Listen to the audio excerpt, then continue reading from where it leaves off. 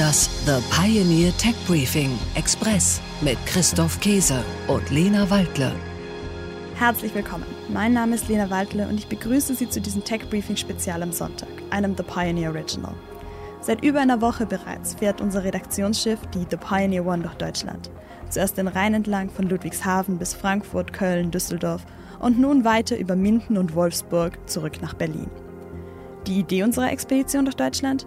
Wir wollen hören, was Sie, liebe Hörerinnen und Hörer, was unsere Pioneers vor der Bundestagswahl 2021 bewegt. Darum haben wir uns auf den Weg gemacht, um Ihre Stimmen einzufangen. Am Donnerstag fand in Düsseldorf ein Tech Briefing Live-Event statt. Mein Kollege Christoph Käse diskutierte mit 4 Gästen über den Technologiestandort Deutschland.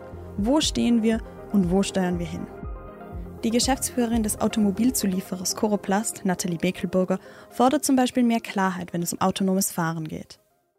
Eins ist schon so, deutsche Automobilhersteller können auch schon autonom fahren und haben auch so ein Level 4 erreicht. Es geht da eigentlich nur darum, an welchen Stellen macht das Sinn und ist es auch überhaupt gesetzlich möglich. Wir haben ja auch hier Regulierungsgesetze, die dagegen sprechen. Auf der anderen Seite habe ich jetzt gerade heute noch gelesen, meine ich, ist Moja, die Tochterfirma von Volkswagen, die einen ID.Bus jetzt also auch durch Berlin fahren lässt, autonom. Also es ist nicht so, dass wir das nicht können, aber die Rahmenbedingungen, muss man ganz klar sagen, die sind auch wirklich nicht völlig geklärt. Und auch Bernhard Düttmann war zu Gast. Er leitete bis Juli als Interims-CEO das Unternehmen Seconomy, zu dem auch Mediamarkt und Saturn gehören. In der Diskussion kritisierte er den aktuellen Fokus der Politik. Das ist das, was ich hier im Wahlkampf ständig wahrnehme, dass immer nur über Verteilung gesprochen wird und das ist fatal. Denn irgendwann gibt es nichts mehr zu verteilen. Wir haben in den letzten Jahren schon sehr, sehr viel verteilt und die Rentengeschichte ist ein ganz klares Beispiel. Es wird nicht funktionieren. So alt wie die Menschen heute werden, kann man die Renten auf der Basis, wie sie heute sind, nicht finanzieren. Das ist unmöglich.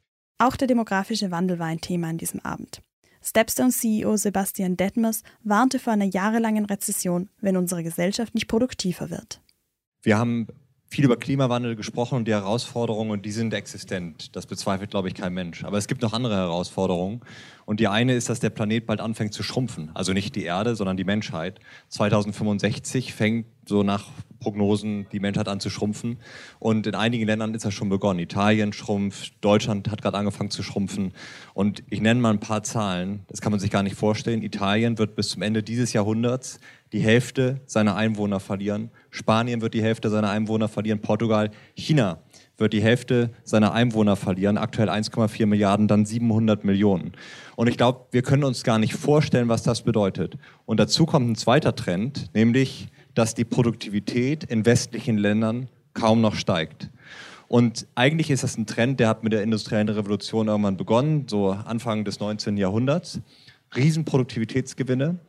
Und das sinkt langsam ab, und zwar Jahrzehnt für Jahrzehnt für Jahrzehnt.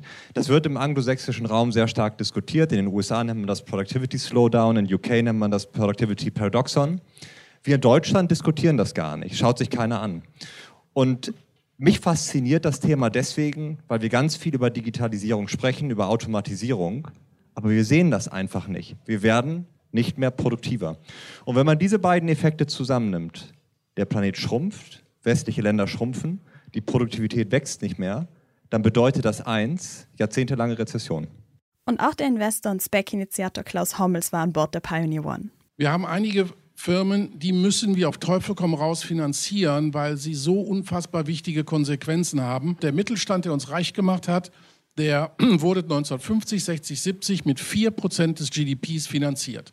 Ja, die sind langsamer gewachsen, deswegen waren sie profitabel und Banken haben die mit 4% GDP finanziert. Heute wird keine einzige Firma, die in 15 Jahren Mittelstand wird, von der Bank finanziert, weil die Regulierung kaputt ist und der Einzige, der es finanzieren kann, sind VCs, weil das die einzige Industrie ist, die das Risiko nimmt. So, wo sind wir? Wir feiern uns, dass wir von 0,1% GDP auf 0,12% GDP Venture-Finanzierung hochgekommen sind, brauchen aber 4.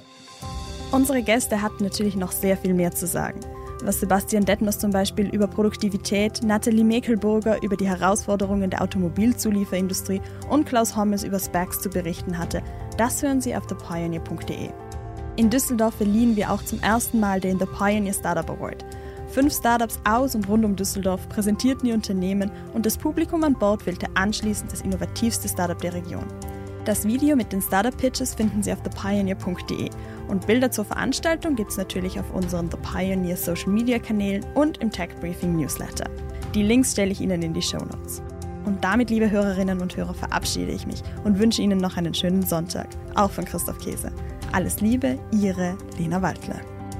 Das The Pioneer Tech Briefing Express mit Christoph Käse und Lena Waldle.